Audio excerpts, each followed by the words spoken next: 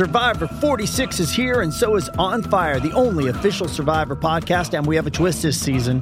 The winner of Survivor 45, Dee Valladares, will be joining us every week. We're going behind the scenes of the biggest moments, the how and the why things happen, and the strategy and analysis you can only get from someone like me, a Survivor winner. Listen to On Fire, the official Survivor podcast, wherever you get your podcast. With threats to our nation waiting around every corner, adaptability is more important than ever. When conditions change without notice, quick strategic thinking is crucial. And with obstacles consistently impending, determination is essential in overcoming them. It's this willingness, decisiveness, and resilience that sets Marines apart. With our fighting spirit, we don't just fight battles, we win them. Marines are the constant our nation counts on to fight the unknown. And through adaptable problem solving, we do just that. Learn more at marines.com.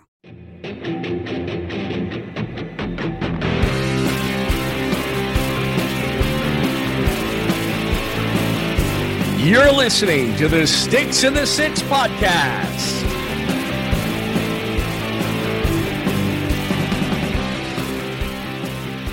Hello, everybody, and welcome to episode 48 of Sticks in the Six. I'm your host, Andrew Forbes, here with my co-host, Peter Barricchini. And Peter, it's buyout season in the NHL. As we get closer to the expansion draft, we'll be talking a little bit about who's been left unprotected with a number of teams, and the Leafs make a trade. Also something we'll get into this episode. But first off, as always, how's it going this week?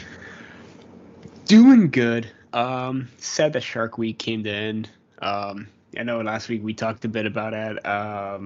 Really went by pretty quick, and this was pretty interesting, especially later in the week with the shows or whatever. But that's me digressing with some of the nerd stuff. But speaking of nerd stuff, I saw my timeline one day.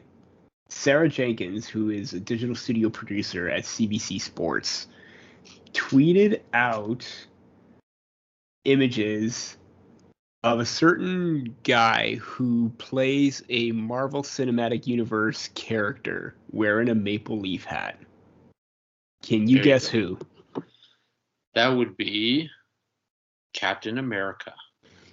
Captain America is a Maple Leafs fan. Chris Evans, she posted 3 separate photos of Chris Evans wearing a Maple Leafs hat. And it is confirmed that if there's anybody that needs to save the day in Maple Leaf Land, it's going to be Captain America. Yeah, I think it's about time the Leafs change their third jersey anyway. So maybe we can put that Captain America shield on the shoulders or something, like a shoulder patch. Maybe just have an Avenger night and just have the shield as like part of a logo or something. But I think they may have to call Disney and Marvel and try and get something going with that logo to be used. But that is too complicated for me right now. Yeah, no, absolutely. As you know, we are recording here, I guess, technically Monday morning at 12:06. But what better time to get into the craziness that is upon us? You and I jumped on the Hockey Writers draft show, I guess we should say, with Matt Zader and Greg Boysen earlier this morning. And we talked all things NHL draft, and obviously the expansion draft is coming before us. But one thing Greg mentioned is that for guys like yourself and I, who are both into prospects, we love looking at the intricacies of the game that these young players are getting into. This is like Christmas for us. This is oh yeah, it's such a crazy exciting time of year, especially this year with the draft being as insane as it's going to be. There's so many unknowns. I got a message from our editor over at the Hockey Writers, Dean, to kind of look at the comments on our YouTube video.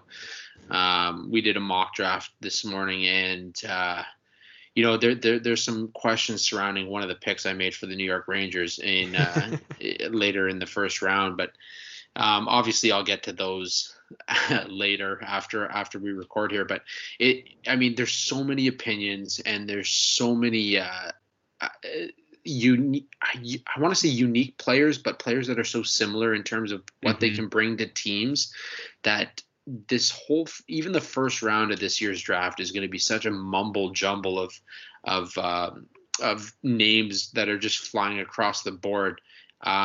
There's no real way to predict just what the first round is going to look like. Expect craziness, even going into the second round. Like, there are players that are like late seconds that are jumping up into the early second, late first. I know I'm big on this guy, Olin Zellweger. He's jumped into the first round on a number of rankings. It's going to be insane. I mean, like you said, this is Christmas for us, and now we're getting even more spoiled with the expansion draft, this and free agency all back to back to back in such a short amount of time given the season. But yeah, like you said, this draft, I mean, and even doing this draft today, our mock, some picks were the same, but a lot of different variations and a lot of movement going up and down based on the prospects as well. So I'm curious to see how things are going to unfold with that. We said at the beginning it's unpredictable, and I'm pretty sure on Friday night into Saturday everything's going to be just as unpredictable. Yeah, no, absolutely. And before we get into the expansion draft, all the trades that are happening, all the signings that are taking place right now, there are a couple of small notes that I want to get to before we get to that. Obviously, we talked a little bit about Kivlenic's last week, him passing away. Something that we did not talk about is what was said in his memorial service from Elvis Merzlikins, who said that a lot of people didn't know just the magnitude in which he was hit with this firework. The fact that he, basically, I'm going to try and sum it up the best I can, but basically he took a shot from the Merzlikins family. And some described it as him making the biggest save of his life, while others just said, he was legitimately a hero for what he did. And Elvis kind of broke it down as, he saved my wife, he saved my son, he saved myself.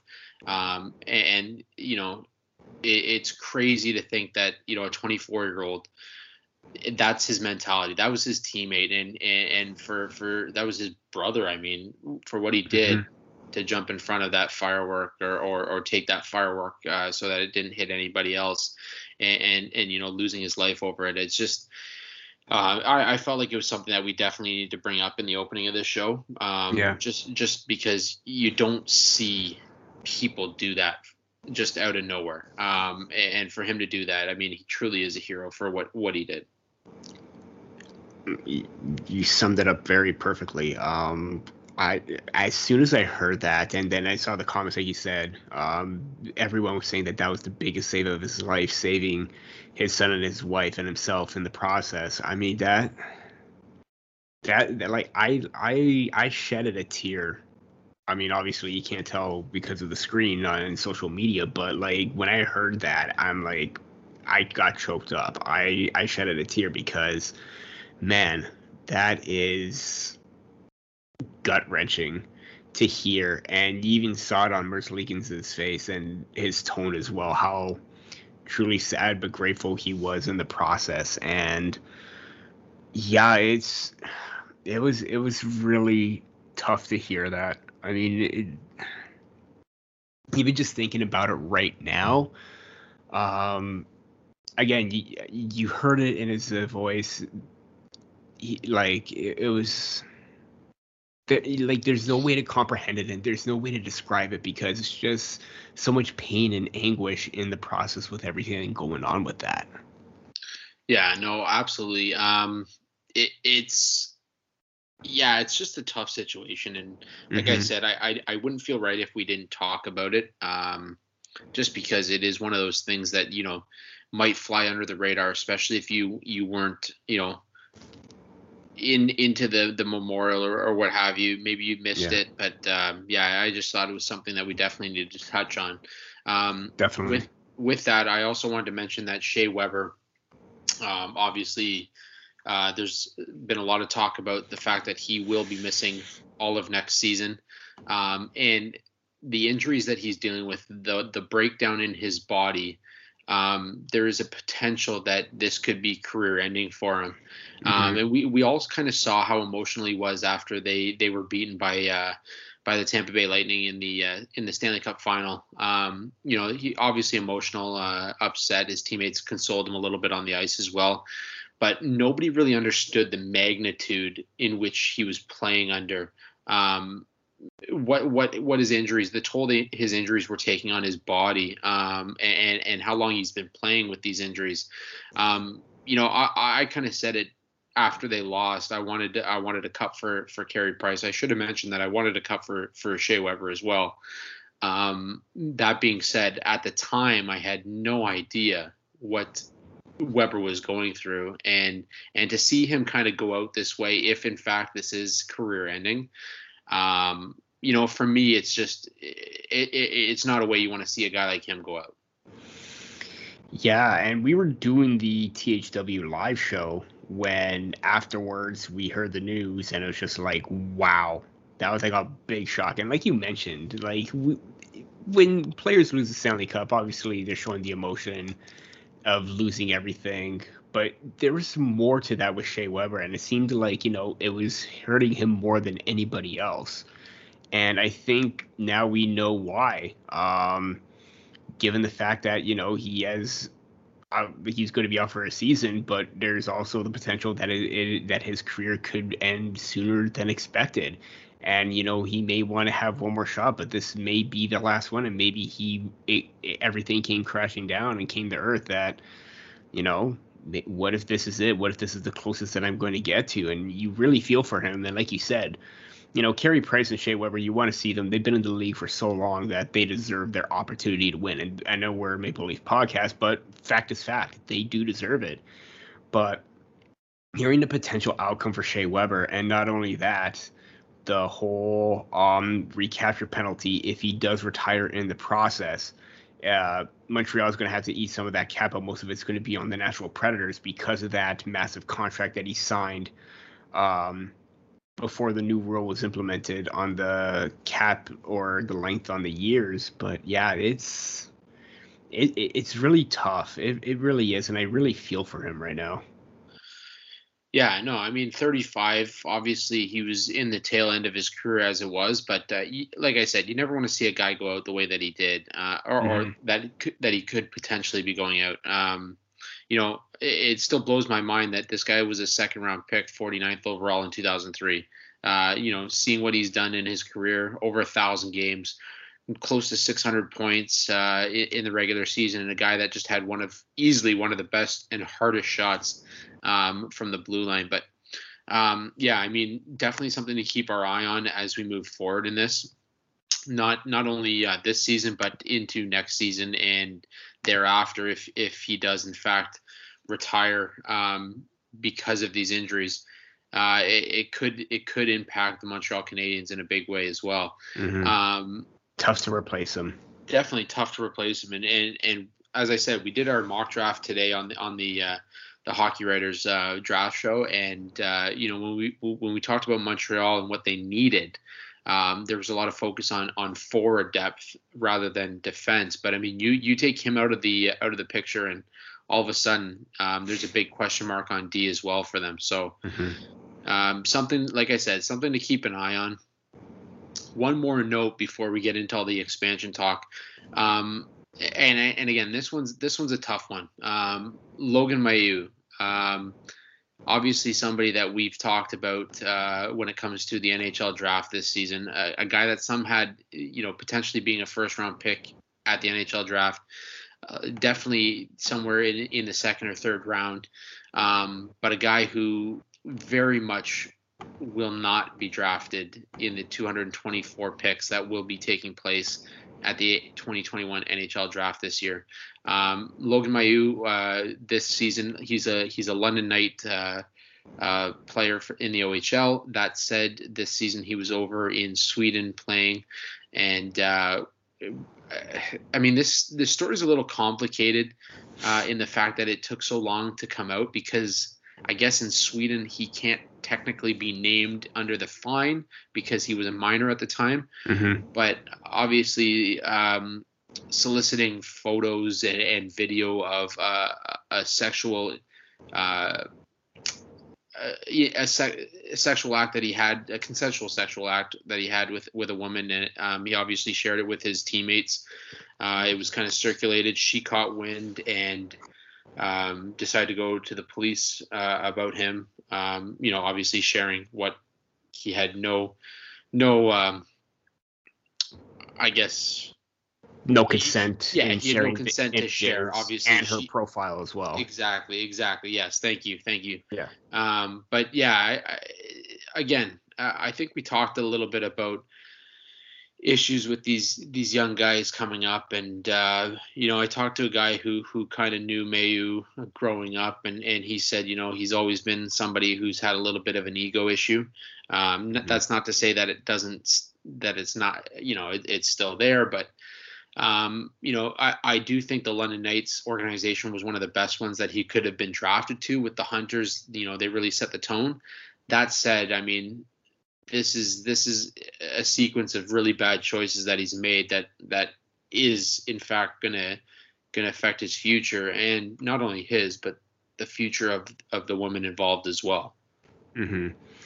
Yeah, and the details are disgusting. I mean, it really is. The charges, according to Frank Saravelli, who broke the news, charged with offensive photography and defamation, and just hearing it, and reading everything. I mean, one line that really caught my attention was a quote where Saravelli was talking about it was a part of the report or the investigation where Mayu told reporters that, or this is what was said in the report, Logan said he had met the victim after the incident that occurred, and that she told him that she wanted to ruin his career. Logan explained that the NHL draft is on the way, and that she knows this, and that it is sensitive. For one, a lot of things with that statement just doesn't make any sense at all. For one, she didn't ruin his career. He did. He was the one that took the images and sent it out without her consent. And even the profile as well, taking that without her consent or knowledge of anything that was going on. He's the one that sent those images of basically, that's like an invasion of privacy and, a breach of trust right there. And two, he's the one who sent the images to his teammates. Don't know why he's trying to deflect the blame on her and trying to make himself the victim when he's the one that basically sent the images. He took it. He even linked the profile itself. That's very invasive and very offensive. I just don't quite understand that she was out to try and ruin his career when he was the one that made the choices that he made. Yeah, I think this kind of goes back to that Arizona pick last year where, there's the remorse just isn't there right now. Mm-hmm. And I mean, and he kept saying like it was a mistake in his statement. I how is this a mistake? Yeah.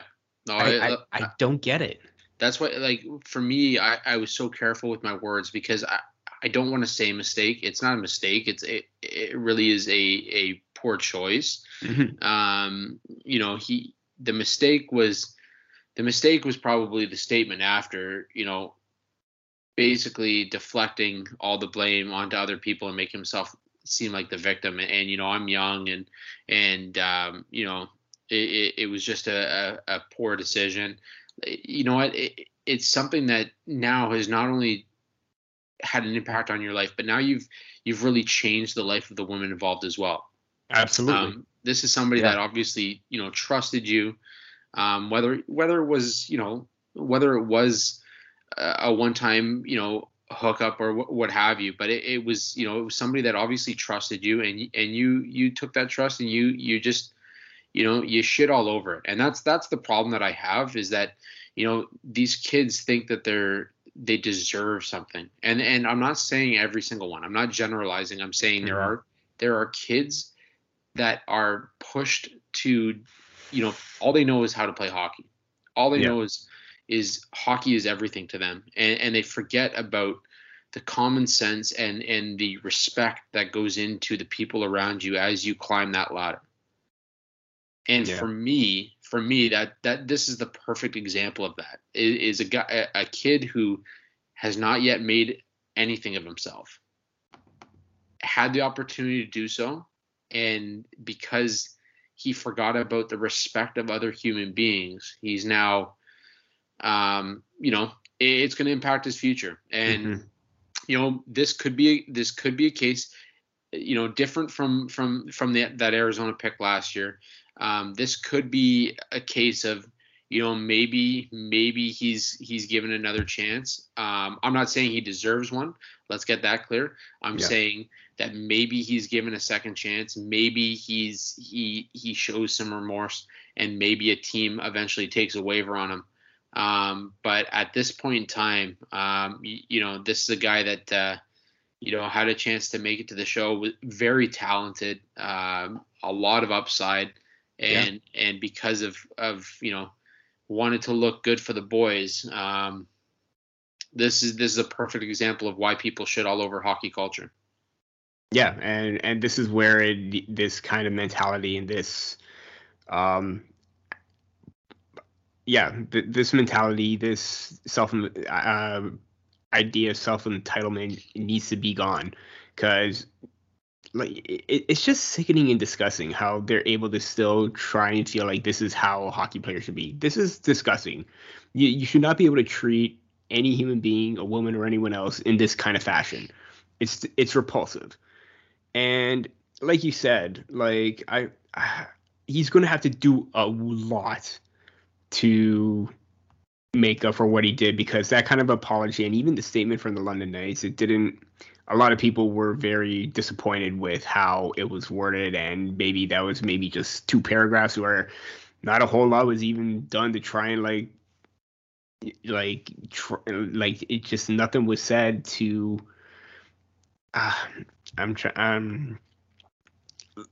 people were just not happy with the response at all. It was a very generalized statement. It was very, very crafted. It was crafted perfectly. It was a very, very good PR statement. It was not the right statement to make in this situation. There we go. I think at a certain point you need to stand by your organization. You need to stand by your players, but you also need to admit their wrongs as well. And in this case, I think people were looking for the team to distance themselves from Mailloux. At the same time, I think the team, and this is where the team might be the right team for a kid like that. They're looking to, I want to say, civilize a player that obviously has taken the wrong road. I don't know if civilize is the right word. But they're looking to try and teach somebody about some of the bad decisions they made. And again, I'm kind of at a crossroads here. I don't know if that's the right thing for the team to do, but at the same time, if they're going to put the effort forward and try and help this kid learn from his mistakes, again. I do hope that everyone involved finds peace in what they experienced. I think Mailloux needs some time away from the game to realize that there's more to life than hockey, and I think that's where he went wrong, is that he was so focused on hockey, and that trickles down from the family that he grows up in as well. That's not just on him. It's a whole culture that we've created. Yeah, seeing how he was, and I saw this from, FC Hockey, who had him ranked as well. Obviously, we didn't know about this beforehand, and even on my final rankings, I had him ranked as, mid-third kind of range. Obviously, I removed him from the list, and had I known about this in advance, obviously I would not have had him on there. So it caught a lot of it basically caught everybody off guard, because it just came up. I saw it on my timeline, and I saw Frank Saravelli's tweet, and I'm just like, wow, this is this is not good at all. And again, SC came out with a statement saying that they're fixing their rankings as well, as some were not aware, including myself. So yeah, it's really, I mean, I'm just tired of this. Like, something just needs to change. This is just ridiculous at this point, you know? Yeah, no, I completely agree. But let's move on from that. Obviously, like I said, we send our well wishes to the woman involved, and hopefully finds peace in the resolution here. But yeah, I mean, buyout season, as I mentioned, buyout season. A lot of big names available as free agents now.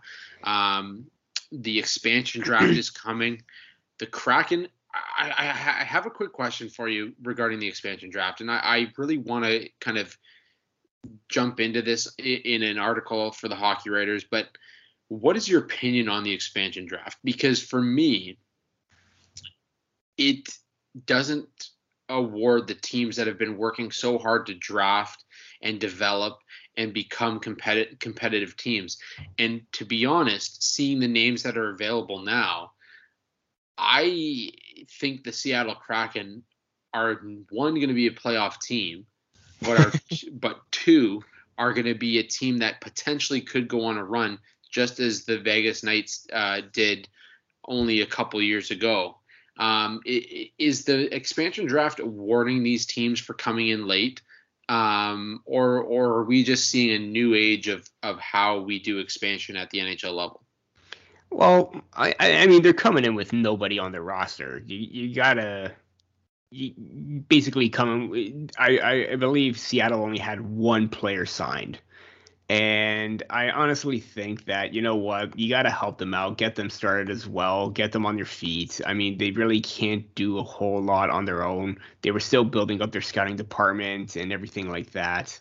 So I do think that it is helpful to help get them going. I mean, we saw the expansion drafts in the past when, teams like Minnesota and Nashville came in, even Columbus. I think maybe because I was hoping that maybe teams learned their lesson from the first time around, I'm not even seeing that at all, especially with some of the decisions on some of the expansion draft rosters. It really is crazy. I mean, I'm looking at Seattle's roster. Luke Henman is the only one signed, and they need rosters, they need bodies, and the other 31 teams have depth. They have players, so it just seems the right thing to do. I mean, I have no issue with the expansion processes as a whole. It's just, man, I think teams are really overthinking things right now. Is just my way of. If obviously you can't keep everybody, you're going to have to give up one good player. But man, some of these decisions are just really mind-boggling right now. Yeah, I guess my question's more like, should teams have been allowed to, I guess, protect more players than they did? And I only say that because one, we saw the success of the Vegas Golden Knights as soon as they came into the league. They've been a contender ever since. We're seeing the players that are being made available to the Kraken this time around. They are legitimately going to be a contending team, I think, with what they're going to be able to put on the ice. But then I look at teams like, I don't know, the Toronto Maple Leafs, the Buffalo Sabres, the Ottawa Senators, teams that are trying to build through the draft, teams that are trying to put together, competitive franchises for their fan base. And now they have to give up a potential roster player that, could be a player that would help them down the stretch. I mean, when you think about it, the Ottawa Senators left Matt Murray up for grabs. The Maple Leafs traded for Jared McCann, a potential fill-in in the bottom six, and now you're leaving him up for grabs as well. Let's just jump right in. The Florida Panthers are leaving Dreger available for the Kraken. Tarasenko, I mean, obviously he wants out of St. Louis, but in this situation, I mean, could they have possibly made a better trade than having to leave him open for expansion? Carey Price is another name. There's the names that are available. It just makes me wonder that, are teams being forced to either one, make the move and offer up picks so that they can essentially protect another player, or are we just giving the Seattle fan base too much of a boost in their inaugural year just to get them involved, excited, and want to keep this team in the city right off the bat? The good thing is for teams like Ottawa and other teams that are still trying to draft and develop their prospects, players who are on their ELC are not eligible for this. So you're not looking at giving up Tim Stützle on Ottawa. You're not looking up giving Quentin Byfield on the LA Kings. So there's a silver lining right there. And I understand where you're coming from too, especially with some of the roster players right now. I mean, Florida is in a tough spot, given the fact that, I mean, they could have easily have exposed Sergei Bobrovsky. But let's face it, I mean, I know Seattle needs to add contracts and everything like that, but that is one contract I would like to try and avoid, given how poor he's played and hasn't lived up to that contract at all. And Spencer Knight is, their goalie of their future, and I'm pretty sure he's just coming in as a rookie, so he's protected already. He's not he's not up for grabs. But like you mentioned about, especially someone like Tarasenko, I mean, that situation has gotten even more ugly than I think Jack Eichel's situation with the Buffalo Sabres. And wow, that's a big statement right there. That's a big statement. That's a bold statement. But yeah, Frank Saravalli. I mean, we already mentioned him already with his article from Daily Faceoff, but he has already mentioned that there were 4 teams interested in Tarasenko taking on his full cap and full salary. Other teams want to retain transactions. Given the fact that teams were in on him, if the Blues didn't agree to one deal because it didn't meet expectations, that seemed like a really, really bad choice, given how things went sour very quickly with them and Tarasenko. If I were them, I would have taken the best deal possible. And because of his injury history, because of the $7.5 million contract, maybe they were trying to not necessarily lowball, but give a lesser offer, given the fact that, they want to not overpay given the injuries and everything. And I get that teams didn't want to pay the full price. But if I'm St. Louis, why wouldn't I just take the best offer? You're letting a 30 to 40 goal scorer go, 70-point player walk for absolutely nothing. You're basically saying, Merry Christmas, Seattle. Take our star sniper. That's one of the worst decisions I've ever seen in my life. And if I'm Seattle, that's who I'm taking from St. Louis. There's my future sniper. There's my top line player that I would want on my team. Yeah, I mean, even if a team offered you a 7th round pick for Tarasenko in his full contract, I'm right there with you. Why would you take something? Mm-hmm. I just this one does make sense to me. And I can justify most of the other names on unprotected lists. Obviously, the Carey Price one is surprising.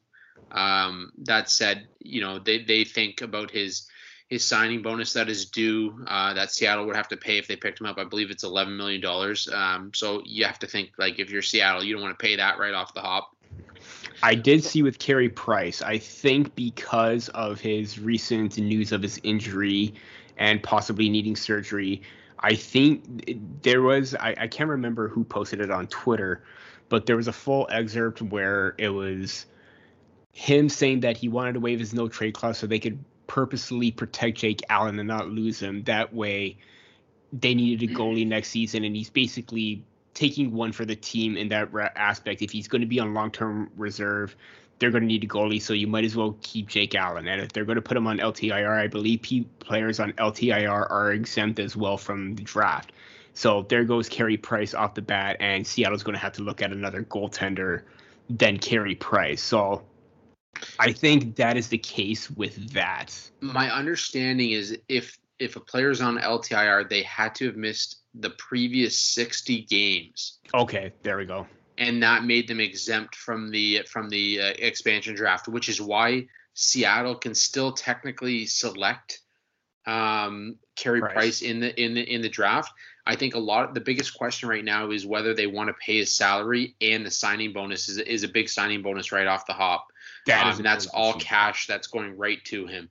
Mm-hmm. So that's the big question right now. And I believe it was Pierre LeBrun that just tweeted out not long ago that there is a lot of consideration coming from the Seattle team looking at Carey Price. That said, he still believes that they won't go that route, that they're likely to go more of a Chris Drieger route, or they could sign a guy like Freddie off of free agency as well. But that Carey Price's contract will still be an issue for Seattle, and that they won't take him. But there is consideration going on in that room right now when it comes to the Montreal goaltender. I'm just going to throw this out there. How much chaos would Montreal be if they actually selected Carey Price?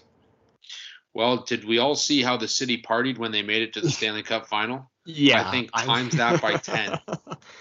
That will be, and everyone is saying this, they want to see chaos with this expansion draft. And as soon as they saw Carey Price's name show up, everyone is saying, I want chaos. I want chaos. Yeah. Yeah, no, absolutely. And like I said, the names on some of these unprotected lists it's crazy. And it, I mean, obviously, if you're Seattle, you really do have to consider taking a guy like Tarasenko. Yes, he's had some injury history, but you're talking about a guy who, like you said, could put up. He's a 30 goal scorer, no problem. So I mean that's an interesting one for us, but. I mean, Wednesday can't come soon enough. I think, I think all of our eyes will be locked on the TVs, ready to go, see who they take. It's going to be a crazy time. And we talk about free agency as well. The Panthers bought out Keith Yandel. He's a guy, he's an option for, teams out there now. He's a free agent at probably a low cost. The Wild bought out, Ryan Suter and Zach Parise. Yes, older players. Yes, veteran players. But there's a lot of interest in Ryan Suter's services right now. They could probably go at smaller dollar amounts as well. This free agency, this draft, this whole off season is going to be absolutely nuts. Another name I wanted to bring up that was left unprotected is PK Subban as well.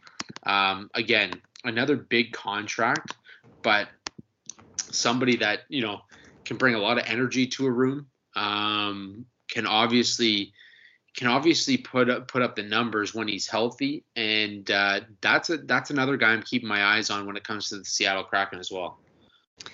Yeah, I understand they need to, and a lot of people are taking this into effect too. They're looking at contracts, they're looking at term, and the length of the contract as well. I mean, $9 million can help them out on the back end, but he's only going to be with them for 1 year.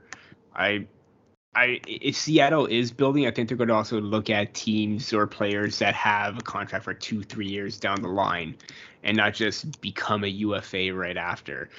It's still an interesting name, regardless. I don't know if that's going to be their selection from New Jersey. If it is, great. But again, you're only getting 1 year service of PK as opposed to maybe trying to see who's on their protected list as well. I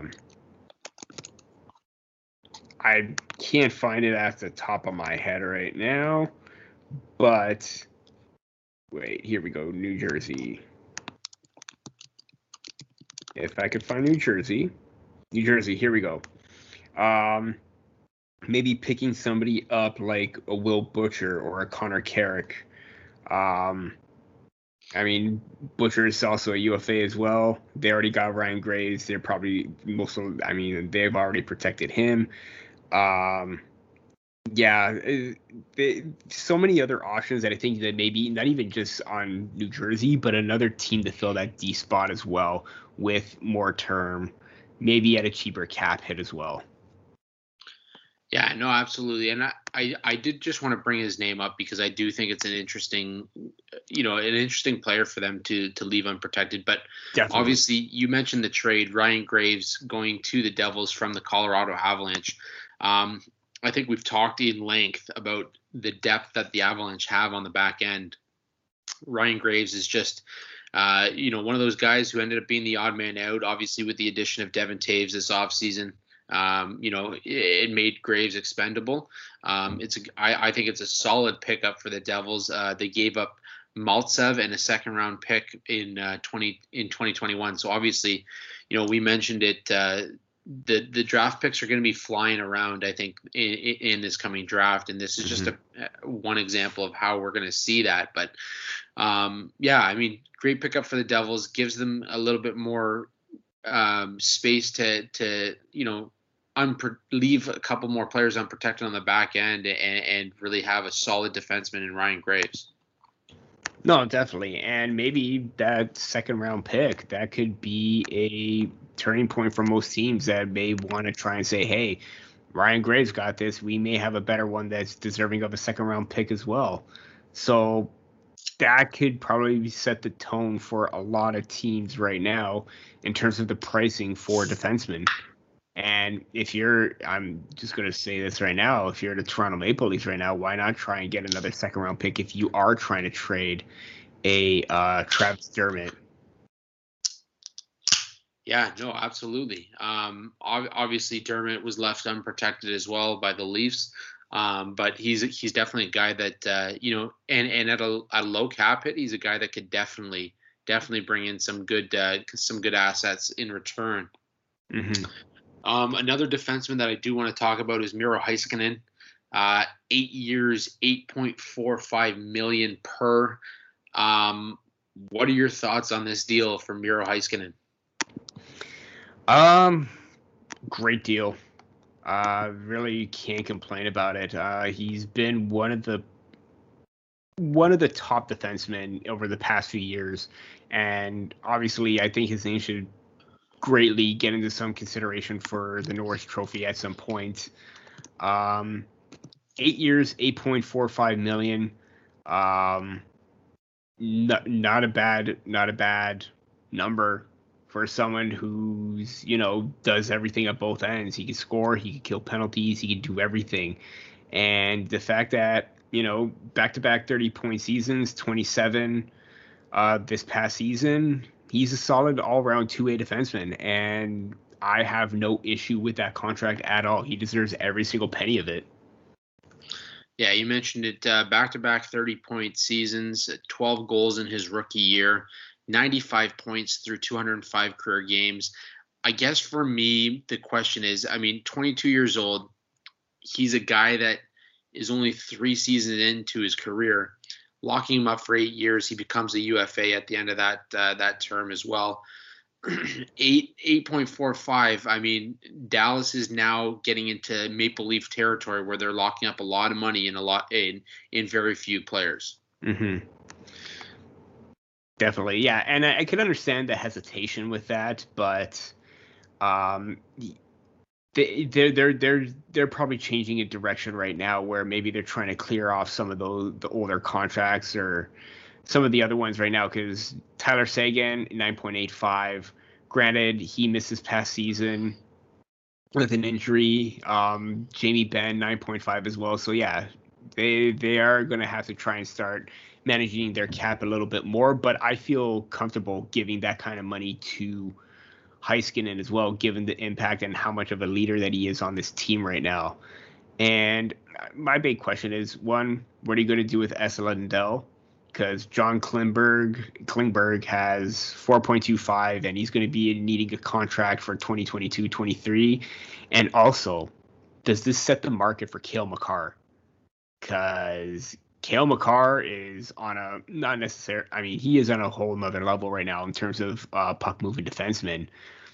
But if I'm Cale Makar right now and he's saying, hey, Heiskanen got this. Why wouldn't I try to ask for that? I know that maybe he would want to try and take less and just try and go the Nathan McKinnon route and win. Doesn't matter the contract, but hey, if he wants to get paid, that's the same price that I'm looking at for Cale Makar right now.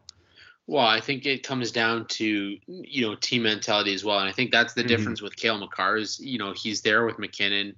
He's played with Landeskog. Yeah. He understands that to maintain that core, you need to really take a little bit of a hit there. But, I mean, it does set the mark. And it sets the mark for a guy like Adam Fox as well, who's in the final year of his entry-level contract as well. So, he's now got a Norris under his belt. And I think that's going to be a big question mark for the Rangers moving forward as well. So the Heiskanen deal is definitely one that, has set the tone for these young defensemen. Fortunately for the Maple Leafs, they don't have one of those guys right now. But no, I mean, it is a big deal. It's a big contract. It's a big commitment. But I mean, at 22 years old, the injuries haven't been there so far. I think it's a solid deal to lock up a franchise defenseman. Definitely. I just think that, the problem here is not so much the contract. It's the stale cap that we've talked about on numerous occasions. Yeah. That likely is going to stay that way over the next 5 years. Mm-hmm. Yeah, that is the main tipping point. And I hope is the big word here, that it does start to increase over time. A lot is going to have to change. I mean, you're going to have to look at, bringing in full capacity for teams, even though that some may still want to try and hold off. I know, given how things are starting to change up here in Canada with the Jays coming back, minimum capacity at the Rogers Centre, you could look to do that for the Air Canada Centre right now. Increase the capacity for when the season starts. If things are better, maybe you can go full stadium like it is in the States. I don't know, but you got to take it on a day-by-day basis with everything that's going on. And if everything starts, once the revenue starts to come in, I'm guarantee that everything will go up, including the cap, the way that it was meant to. Yeah, no, absolutely. And moving on to another big deal, one from a former Leaf GM in Lou Lamoriello with the New York Islanders. He ships Andrew Ladd and his remaining contract off to the Arizona Coyotes, who we've talked about on a number of occasions have very little draft picks, very little pipeline. But with taking on Andrew Ladd, they also get a second-round pick in 2021, a conditional second-round pick in 2022, and a conditional third-round pick in 2023. So that will definitely help the Arizona Coyotes moving forward in terms of rebuilding that pipeline. And in the same breath, it helps the New York Islanders in ridding themselves of Andrew Ladd's contract. Thoughts on this deal as we get into it? Just basically a win for the Coyotes getting those picks because, man, they desperately needed that. And nothing to look too much into. The Islanders are clearing up cap space. I don't know if they're actually. They were rumored to be in on Tarasenko, but hey, if he's gone, chances are they're probably trying to clear up space even for someone like Gabriel Landeskog as well. So it's a win for both sides, cap clearance, and Arizona gets picks because, although they could use a first round pick, that would help. But you know what? Adding another few picks in that regard, it's going to help them out no matter what. Yeah, no, absolutely. I couldn't agree more. Arizona needs to get as many picks as they can after the whole John Chayka debacle that happened in Arizona with the Coyotes. Before we get to the Maple Leafs, one last big trade to talk about. The Preds send Ryan Ellis to the Philadelphia Flyers. In return, Nashville received defenseman Philip Myers and Nolan Patrick, who was then traded to the Golden Knights for Cody Glass. This one is very interesting. Obviously, Ellis, an undersized defenseman who just plays all heart. If anybody watched him in the World Juniors when he was younger, this guy was an absolute stud on the back end for Canada. Philip Myers is an interesting piece going back the other way, and obviously Nolan Patrick, somebody who at one point was considered to be a first overall pick, fell to second, but hasn't really had the career that people thought he would, obviously with injuries and such getting in the way. My biggest note coming from this one is the Golden Knights sending Cody Glass the other way. And I say that because we're talking about a team that at one point had Nick Suzuki in their pipeline and sent him to Montreal for Max Pacioretty. And now they're sending another young, talented forward out the doors as well, and kind of bringing in a guy who remains unproven. I wonder what their thinking is here. For me, I just wonder if they don't have enough room for Glass, or if they're looking for more of a roster player at this point in Nolan Patrick. I think that's the case, but given how Cody Glass's development has been kind of steered off the way things were supposed to go, I think that's a real main concern for Glass as well. I think maybe going to Nashville could be a change of scenery, and with Duchesne and Johansson being unprotected, I think you have an opportunity for him to try and develop more into that top line or top six centerman that the Vegas Golden Knights had hopes for. And in regards to Nolan Patrick, I think he is what he is at this point. It's a shame that, with the migraines that he suffered and everything like that he's dealt with, his time, he needs a fresh start as well. I think Vegas, given how they really didn't have a whole lot of depth during the playoffs and how everything dried up, I think this may try and reinvigorate him and the team as well to be a very consistent third liner, because I think that's what he's going to be for them going forward. But also just Ellis to the Flyers. I mean, that's a big move for them. And Ivan Provorov he now has an experienced, reliable defensive partner at his disposal. So that top line is going to be really fun, given how they both play a strong two-way game. Provorov can be menacing with his size and his ability to hit.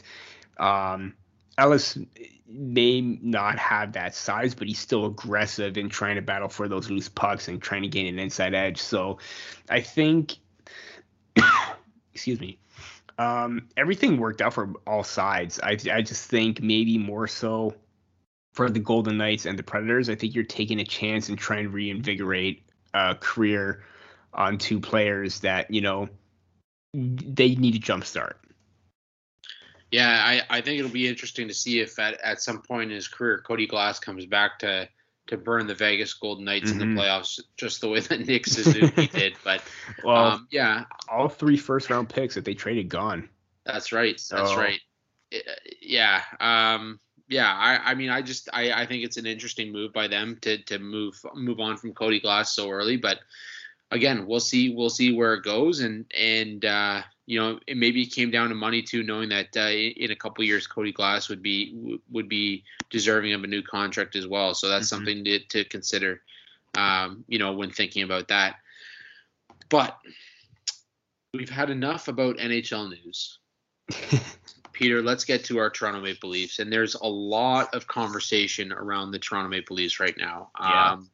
Whether it be the McCann trade, whether it be, rumors that Landeskog could land in Toronto, whether it be the Hyman rumors that are circulating, goaltender Wall to another contract extension. Where do you stand on bringing him back? I mean, they have high hopes for him still, I think. Has some good moments, has some bad moments. I think now with bringing in goaltenders like Vinny Vevalainen and trying to my computer's freezing up again. Great. Technical difficulties here on the podcast. Yeah, Eric, bringing in Eric Hallgren as well. You have depth options, But I'm thinking they're still trying to bank on the fact that maybe Joseph Wall can at least be a serviceable backup. 23 years old, still young, still trying to get his way in, still trying to develop along the way. I think it's a good move no matter what. You can never have enough goaltenders in your system in case anything happens. Whether it's down the line or maybe you try and use them as a trade chip. I don't know. I think it's a minor deal for a reason. So I'm thinking that there's still hope that they could try and get something out of him and maybe make it to the NHL at some point in a backup role. Yeah, no, I agree with you. Obviously, a 892 save percentage and a 354 goals against with the Marlies over the past through 15 games last season. He spent the last 2 seasons with the Marlies. Again, a guy that you mentioned still trying to find his way a little bit with the Marlies. But he's a big kid. He's a big kid, and I think that's what they see in him. He's got size. That said, I think one of the things with the Leafs too is that we haven't really seen an in-house developed goalie in recent memory. A guy that has come up and really shone for the club, and maybe they have high hopes for him. Again, I don't think it's going to be in a starting role. I think there could be a possibility that he comes up and backs up at a certain point. But good news for him that he's going to be sticking around Toronto for a little bit longer, and we'll see what happens. The Marlies are not a bad team. The Marlies have a lot of talent. He's got depth. A lot of good depth. He has an opportunity to really put up some numbers there, and obviously you and I will be keeping an eye on it as it unfolds this season. But yeah, good news for him, and hopefully we'll see him at the NHL level at some point. As for what the Leafs have been up to this week, they traded for Jared McCann, and for me, I personally love this trade, and that's why I'm a little disappointed that they left McCann unprotected in the expansion draft. I understand why they did it. Obviously, he's a guy that could potentially be a solid pickup for the team. If for Seattle, if they choose to go that route. He's just 25 years old, carries a $2.94 million salary cap through 2021-22. But yeah, a guy that definitely plays that depth role that we continue to talk about. They need it kind of on the back end, and I think it's just it's a great move by them. It was in the kind of down at the very last moments before they have to get their protected list in, but in return, they're sending back Philip Hollander and a 7th-round pick in 2023. And I think it's interesting to note that the Leafs did acquire the Philip Hollander in the Kasperi-Kapanen deal last season. So, obviously Pittsburgh's high on Hollander, and they wanted him back, and the Leafs wanted some depth in McCann. So I think either way, if Seattle goes after McCann, or if Seattle goes after Kerfoot, one way or the other, the Leafs have a solid depth player in what they hold on to. Yeah, there's a lot to unravel. Essentially, that deal is basically Kapanen for McCann and Namirov if things play out the way that they should and we keep McCann. I just want to talk about the projection list first.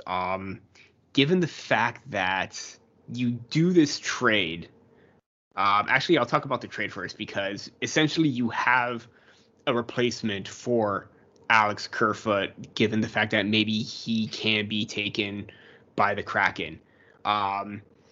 Better vision, strong centerman, great two-way presence to his game, really can shoot the puck and play in a top 6 role or third line role as well. Just imagine him alongside Tavares or Nylander, or even Matthews and Marner for that matter. This is a really great pickup, like you said, and you mentioned his contract status too. We had David Alter on the show before, and he mentioned on Twitter that and this is noteworthy for McCann, and I think this is why they got him, and maybe Kerfoot is more valuable to the Kraken because of his contract, but he's entering his 7th season, and he'll be 26 when his contract expires. Because he didn't accrue the minimum of 40 games played on the roster in 2016-17, he will be a restricted free agent as opposed to an unrestricted free agent.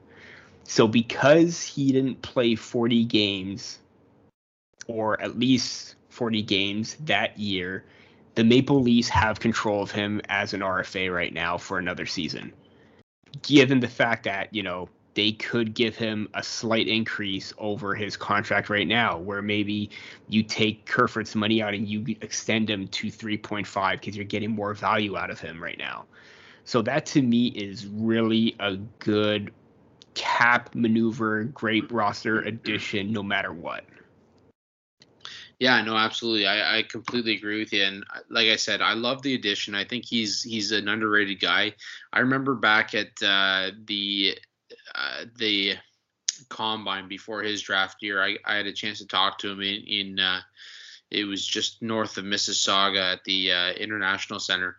He was just a solid kid, great attitude, pleasure to talk to. And I think, he'll fit in well in the Leafs room if in fact he does stick with them past the expansion draft. So I'm excited to see him in blue and white, and I hope that he does stick with us. But if not, it will be a short-lived stint with the Toronto Maple Leafs for Jared McCann. Yeah, I just something doesn't quite add up with this. I mean, what's the point of? I mean, Hollander in the 7th, it's not big, but it's something that you would make to gain a really good asset in return. I just don't understand, and I saw this from Earl Schwartz, who does a lot of salary cap talk and everything like that. He still thinks that there's a good chance that the Seattle Kraken still ends up taking Kerfoot. He, on a recent roundtable with TheLeafNation.com, he talked about, this is what he said: I talked about Hall has been with Toronto for 6 years now and never hit waivers. If Toronto was protecting him all along, McCann is probably behind Kerfoot on Seattle's list. Goes on to explain that I think Dubas really likes McCann and probably picked him up knowing they wouldn't have to protect him. And it's interesting to note that because when Alex Hobson, our fellow Leaf writer, wrote a really great in-depth trade piece or trade recap of the McCann trade, Siegel, earlier this morning, there was an excerpt that he posted, Alex, from Jonas Siegel's article from The Athletic. And it said this: it doesn't sound like the trade will affect the Leafs projection or protection list for the expansion draft. Source suggests Justin Hall is expected to be protected, making it likely the Leafs have a side deal worked out with Seattle that is Kerfoot ending up with the Kraken.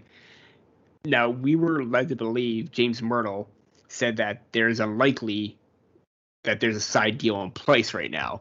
So a lot unfolded in just a span of less than 24 hours from the trade until now.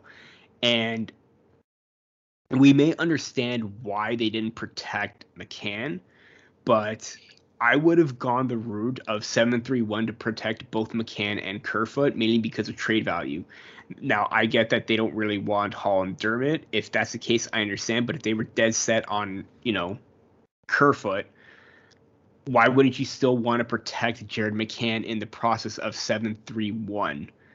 So I understand why they're doing it. If Seattle is dead set on selecting Kerfoot, then not protecting McCann it's a moot point. It's a moot point, sorry. It doesn't really matter. But given how Maple Leaf fans and everything that's happened in the past, anything can happen. So I would have done the 7-3-1 and put McCann and another forward in there to fully protect him and not lose him than the possibility of losing him. Does that make sense?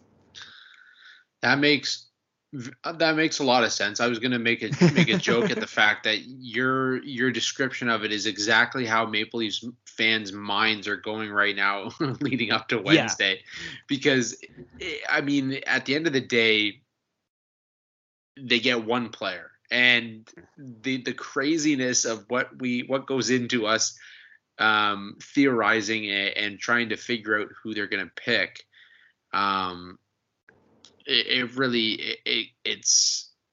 It's crazy. It's crazy to think that all of this goes into it and they end up taking one player. But yeah, I mean, it's going to be interesting to see what happens.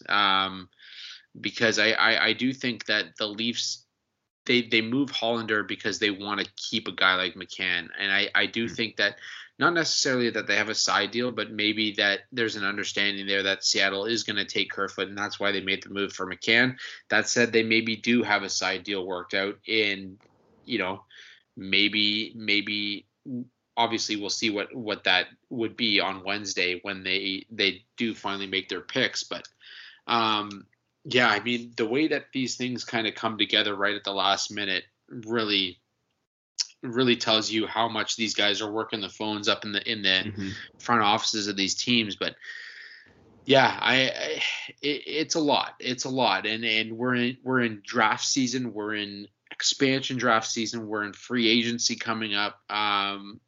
This is what hockey's all about. There's really no vacation for anybody, let alone players, front offices, us doing podcasts.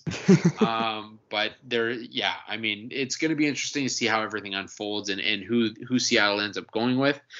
My main thing with Kerfoot as well, I talked about it before earlier on in the episode, he has term. 3.5 is very enticing to them to get one more year of Kerfoot than an RFA in McCann.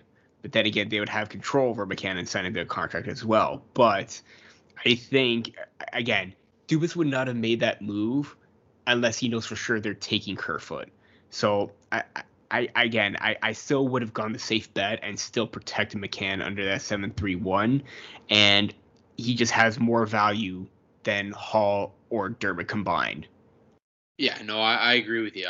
I honestly thought that they weren't going to protect Hall. That was a little bit of a surprise to me. But that being said, obviously, Hall, I think, gets a lot of flack for his play, just because of the way that he started this past season. But yeah, I mean, like I said, it's going to be interesting to see what unfolds.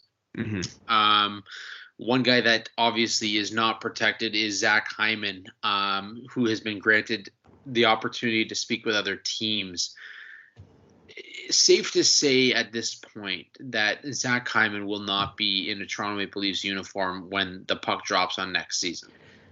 It's 99.99% sure that he is going to be somewhere else. I know we're going to talk about Gabriel Landeskog soon, but I wrote in that rumor piece that Zach Hyman, he deserves to go out and he deserves to get paid. I mean, he's earned it. He's earned that right, and he's a really effective player. There's no doubt about it. But just the asking price for him alone, like around the 5.5, 6 million over 7 to 8 years, or 6 to 8 years. That's a price I'm just not really sold on, given his injuries with his knees and the surgery that he had. It's a big risk, and he's going into years later where that contract is going to really bite the team in a bad way. And I was always open for a $4 to $5 million deal in the 4 to 5 year range. Granted, if I believe that if he wanted to take a discount, it would have been at 5 over 8, and even then, that's just too much. I would want an even term, even money value. Another team's going to give him that. Great, he deserves it. Is it a big risk? Absolutely. The Maple Leafs right now, I just don't see it. Yeah, no, I agree with you. I think this is where I talked earlier in the show about team mentality and Cale Makar and his deal with Colorado when it comes up. Yeah. I think the problem here is Toronto. The team mentality wasn't, let's keep this core together and try and win a cup. This team mentality was, we're going to get paid, and rightfully so. These are players that at the end of the day, this is their careers. This is what they're making money off of. They've got to earn it when they can. And as you said, and as Paul Hendrick said on Twitter as well, Zach Hyman has earned that opportunity to do that, to test the market, to see what what's available to him, and what he can sign for. When it comes to Zach Hyman and the Leafs, $6 million is out of the question. $5.5 million is out of the question. At the end of the day, what the Leafs have to spend is the $4.5–5 million range, and even then, you're looking at a team that will have to find fillers for the remainder of their lineup. Mm-hmm. And to me, at the end of the day, when you look at his age, you look at his injury history, and look, I'm a huge Zach Hyman fan, but to spend $5–6 million on a guy like that, it doesn't make sense. It doesn't make sense. The longevity of the contract he's going to be looking for, it doesn't make sense. He's had injuries to both knees. He, like I said, he's getting up there in age. I think he's one of the hardest working guys out there, and I think he's going to excel wherever he goes. I don't think it's going to be Toronto. Mm-hmm. And like you said, I'm 99.99% sure that when the puck drops on next season, we won't see Zach Hyman in a Maple Leafs jersey. And there's also the possibility, too, that they can still go out and try and get a Connor Garland or sign a Brandon Saad where, you could give that money to them because, a little bit younger, they're more durable. They don't have a lot of wear and tear on them with injuries. And, you could get a lot more out of them in terms of production as well. Again, even when we discuss the Eriksson Ek and the RNH contracts, that to me, even 5.25 would be about as high as I would go in terms of Zach Hyman. But even so, that extra $250,000, I think that may still be a deal breaker for the Maple Leafs, given the fact that they wanted to try and get in that 4.5 to 5 range. Yeah, no, absolutely. And that brings me to my next question for you. How much is too much for a guy like Gabriel Landeskog? Yeah. So here's the thing. When I was writing, I wrote a rumors piece about that, given the fact that, David Pagnotta from the fourth period, who, when I was working, I saw him break the John Tavares signing. So he's one of the best in the biz right now. I don't think he gets enough credit as he deserves right now. He deserves the blue check mark on Twitter. He suggested that if they were able to move Kerfoot's $3.5 million contract, that'll free up enough space to pursue Landeskog. And rightfully so. The Maple Leafs have about right now, after the Jared McCann, they have 6.4 left. Get rid of that 3.5, you have about 9.7. But that alone isn't enough. I made sure to say this, and don't get me wrong, I would love Gabriel Landeskog, but given their cap situation, as always, it's always going to be tricky. It would be enough. There was a report that he's looking for 9 to 10 million. But I also heard from Elliot Friedman on his 31 Thoughts podcast that maybe a 7 times 7 contract, 7 years, $7 million is that of a comparable to Anders Lee. And I think that would be a fair value for him. But if he's looking for more, then yeah, that definitely anything higher than that is out of the question for the Maple Leafs. But if they really wanted to make it work, they would also have to move on from Justin Hall, Travis Dermott, and Pierre Engvall, whose contracts are in the millions. But it would probably be best to save that extra money, even if you do trade those guys, and try and spread it out for more improvements throughout their lineup. Get a better Justin Hall, get a better, you know, bottom six forwards like a Blake Coleman or other pieces that you can insert everywhere and spread that cap money out as opposed to just forking it over for Landeskog. I would love him. I think he would be a great fit. The money, if you get rid of Kerfoot, fits. It's just what happens afterwards. Yeah, no, I think if you go 7 for 7, that's a conversation I'm willing to have. The term's a little longer than I would like, but you're getting him for a relatively decent, decent contract. Mm-hmm. Anything north of that, I think you're starting to question yourself, and that's nothing against Landeskog. I just think that's a question that brings in the cap situation in Toronto, and right now the Leafs don't have a lot of cap room to spend. And like we mentioned, if this cap stays stale for the next 5 years, that complicates things in a big way. Mm-hmm. And again, I would love to have a guy like Landeskog on the Leafs. I think he would bring so much leadership. He'd bring intensity. He'd bring some upside on the offensive end of the ice as well. But it has to come at the right price. Yeah, definitely. And I think I understand your hesitation to trying to sign him to 7 years, but if Zach Hyman were to sign a 7-year deal with the Maple Leafs, he'd be at 36, or I think because we would have the rights, it would probably try and be an 8, so 36, 37 for Hyman. If we were to sign Gabriel Landeskog, he's 28 right now. You sign him to 7 years, that's probably going to take him till he's about 34, 35. Again, I can't think of math at the top of my head, but you're looking in that range as well. So you're getting 2 years less than you would for Zach Hyman before maybe. I mean, obviously, the play would probably start to decline, but it's happening at the right time for Landeskog as opposed to it would be for Hyman. Yeah, no, I agree with you. Again, it'll be interesting to see what kind of splash the Leafs make. I'm still waiting for that big name that was mentioned at the end of last season, that the Leafs were going to go after in the off season. I don't think McCann's the guy, but I'm sure that's still coming, and I'm sure our mouths are going to drop when we find out who it is. You're talking about that CJ report on the. I'm talking about that CJ report. Yeah. I think the only clues were decent contract, missed the playoffs, American team. Yes.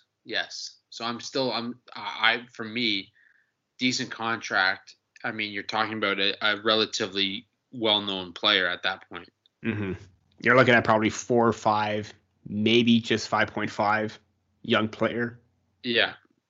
So are we going Rickard Rakell or what are we doing on that one? I would still love Rickard Rakell. Hey, there's also one guy that I was going after in Connor Garland as well. So there's that possibility as well. He's an RFA, so that's really, really cheap with the contract that he was making. You have control over him. You get to determine the price for him. I think maybe that $4 or $5 million range is going to be fair for him, given what he is able to accomplish or what he could accomplish as well. So, yeah, that CJ comment is still lingering and still affecting us big time right now. Yeah, no, absolutely. And I'm going to get into CJ real quick after the Maple Leafs talk here. But one last note before we jump to that. The Leafs, while they were looking at Bruce Boudreau, at least according to Leafs Nation, they remained young when it comes to the coaching staff, and they brought in Spencer Carberry, AHL Coach of the Year for the Washington Capitals affiliate, the Hershey Bears, 39 years old. This is maybe a little bit more off the map of a hire when it comes to assistant coaches. That said, this guy comes with a lot of credentials. He comes with a lot of experience. And obviously, being named Coach of the Year in the AHL, a lot of success as well. So a solid addition to the Leafs coaching staff. While we won't see Bruce Boudreau, we will see Spencer Carberry, which should be a great addition to the Leafs bench. Rachel Dory had this to say about Carberry, and her takes on hockey are absolutely phenomenal, and I trust her with everything that, with her takes and her opinions and everything. She said this: "Oh, this is a great hire. I learn a lot every time I speak to Spencer." So given how maybe with the way that the game is changing, the philosophy and everything like that, the way that she thinks the game as well, they might be on the same page with everything. So I think they're going to be in a really great spot, given the fact that, the Maple Leafs are always great for outside the box thinking and trying to get that sort of edge competitively, and bringing him on is probably going to benefit them in the long run. And don't know a lot about him, but from what I'm hearing, it looks like, it is positive, and let's hope that, he can help them out depending on whatever his role is going to be. It's going to be a good one. And I'm just looking at his tenure or his record as a coach for the Hershey Bears. 104, 59, and 8, 658 points percentage. I don't know about you, but that sounded like a lot like Sheldon Keefe territory when he was in the AHL. Yeah, no, 100%. And I believe it was Keefe who said that he is very excited. He's thrilled to have Carberry join his coaching staff. So, I mean, all positive vibes coming up for the Leafs here. Mm-hmm. They need all the help they can get right now to figure out, how to get that power play going, how to get past that first round. So yeah, definitely something that is worth noting for the Maple Leafs. I mentioned CJ because I do want to get into a couple of things that he has tweeted over the last little bit. I'm just kind of surfing Twitter as we're talking here.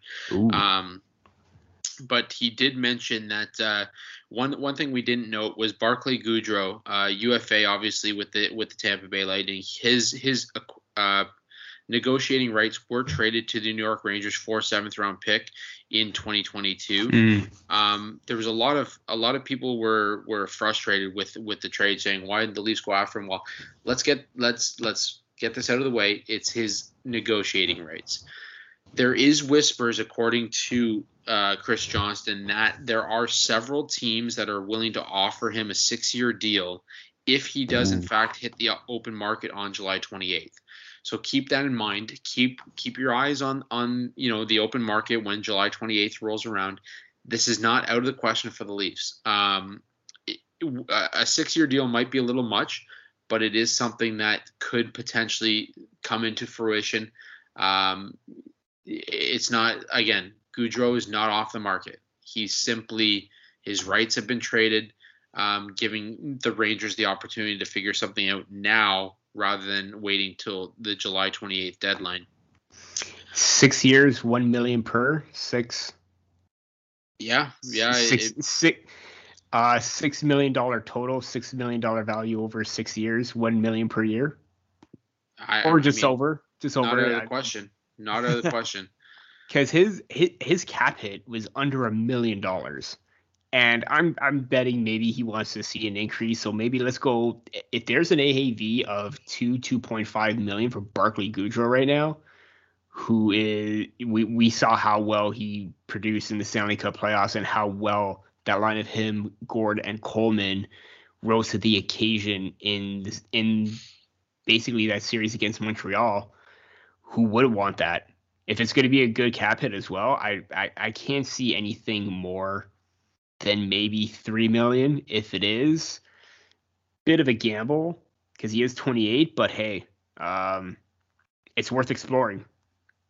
Yeah, no, absolutely, it's worth exploring. I also wanted to mention that there are some speculation surrounding who the Seattle Kraken could be taking. This comes from NHL_Watcher on Twitter. He's reporting that Chris Johnston did say that Mark Giordano is most likely to be selected by the Seattle Kraken, when it comes to the Calgary Flames. That, I mean, for one, anybody who's watched Giordano over the years, he's a guy that, leads by example, hell of a leader, has worn the C in Calgary, undrafted defenseman who has just gone on to have an unbelievable career. That would be an interesting pick for Seattle. It was also from the same Twitter account here. It says that Chris Johnston also says that Jake Bean is likely to be selected by the Seattle Kraken, and makes reference to the fact that Jake Bean was selected by the Carolina Hurricanes, who had GM Ron Francis in place when he was chosen 13th overall in 2016. So a little bit of a connection there as well. And the last note I want to make, and I can't believe I'm referencing this guy on the podcast, but Steve Simmons did report 8 hours ago that 2 NHL GMs did say that Carey Price isn't going to Seattle, that it's not happening. Yeah. So, keep that in mind. Obviously, take everything you read with a grain of salt, but worth noting that it likely won't be Carey Price. There's been a ton of speculation that it's going to be Chris Driedger. So, I mean, take that for what you will. We're just a basement podcast that loves to report any rumors that we see. So, definitely. Yeah, I mean, take that for what you will. Yeah, given the news that came out about Carey Price's injury and the possibility that he needed surgery, it makes sense now. I know a lot of people were up in arms. The Chaos wanted that. Many people wanted that for Seattle to select Carey Price, but more context was given.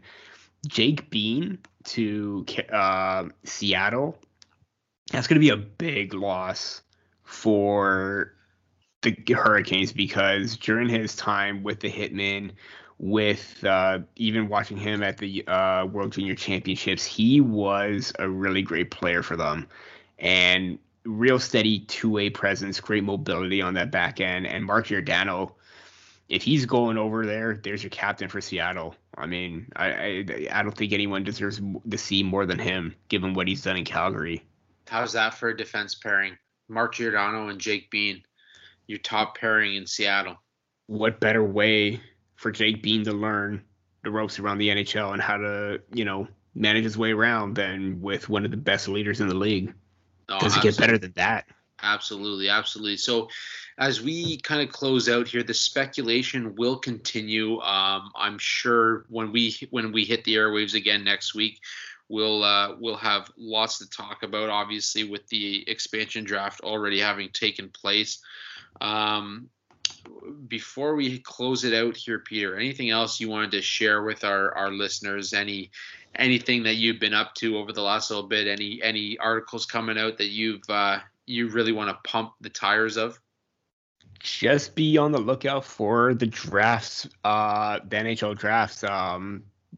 Shifting attention to that, free agency as well. So get ready for some breaking news posts, because everything's going to be flying right now. How about you, man? Yeah, I mean, same here, guys. Check out the Hockey Writers. Check out our show. The draft content that we provided on YouTube from the Hockey Writers. Greg Boysen, great host. Obviously, Peter, myself, Matt Zader over at the Hockey Writers. Also check out the Maple Leafs Lounge. I know I haven't been a huge part of that over the last little while. Life gets in the way every once in a while, guys, but understandable, man. Yeah, Peter, Kevin, Alex, the old prof, they all do great work on that as well. So check that out over on the Hockey Writers YouTube channel. For us, this is episode 48. We're coming up on episode 52, which means we'll have been doing this for a year. It's hard to believe. I know I've been kind of tempting you all with this good news that we've kind of been pushing over a few weeks. I'm gonna spill the beans. We've got some merch, hopefully hitting some site somewhere sometime soon, but we definitely have some merch in the works. It's a lot of fun. It's great stuff. If you want to support the podcast, if you want to support Peter and myself, definitely check it out. Otherwise, just continue listening. As I mentioned last week, we hit 2,000 listens or downloads, I should say. You guys have been great. Mm-hmm. We couldn't ask for better fans, better listeners, and just continue reading our stuff. Absolutely. And aside from that, episode 48 in the books. Thank you all again for listening and tuning into our podcast. You can follow Peter on Twitter at Pete Barricchini. You can follow myself at Andrew G. Forbes, or the podcast at Sticks in the Six Pod. That's STIXINTHE 6IXPOD. Or head over to Spotify, iTunes, or wherever you listen to your podcast to download our latest episode. And be sure to subscribe, rate, and review. Check us out on YouTube as we continue to push out content there as well. And we continue to bring you great content week in and week out. Until next time, that's it for Peter and myself. See you again next week. Have a good one.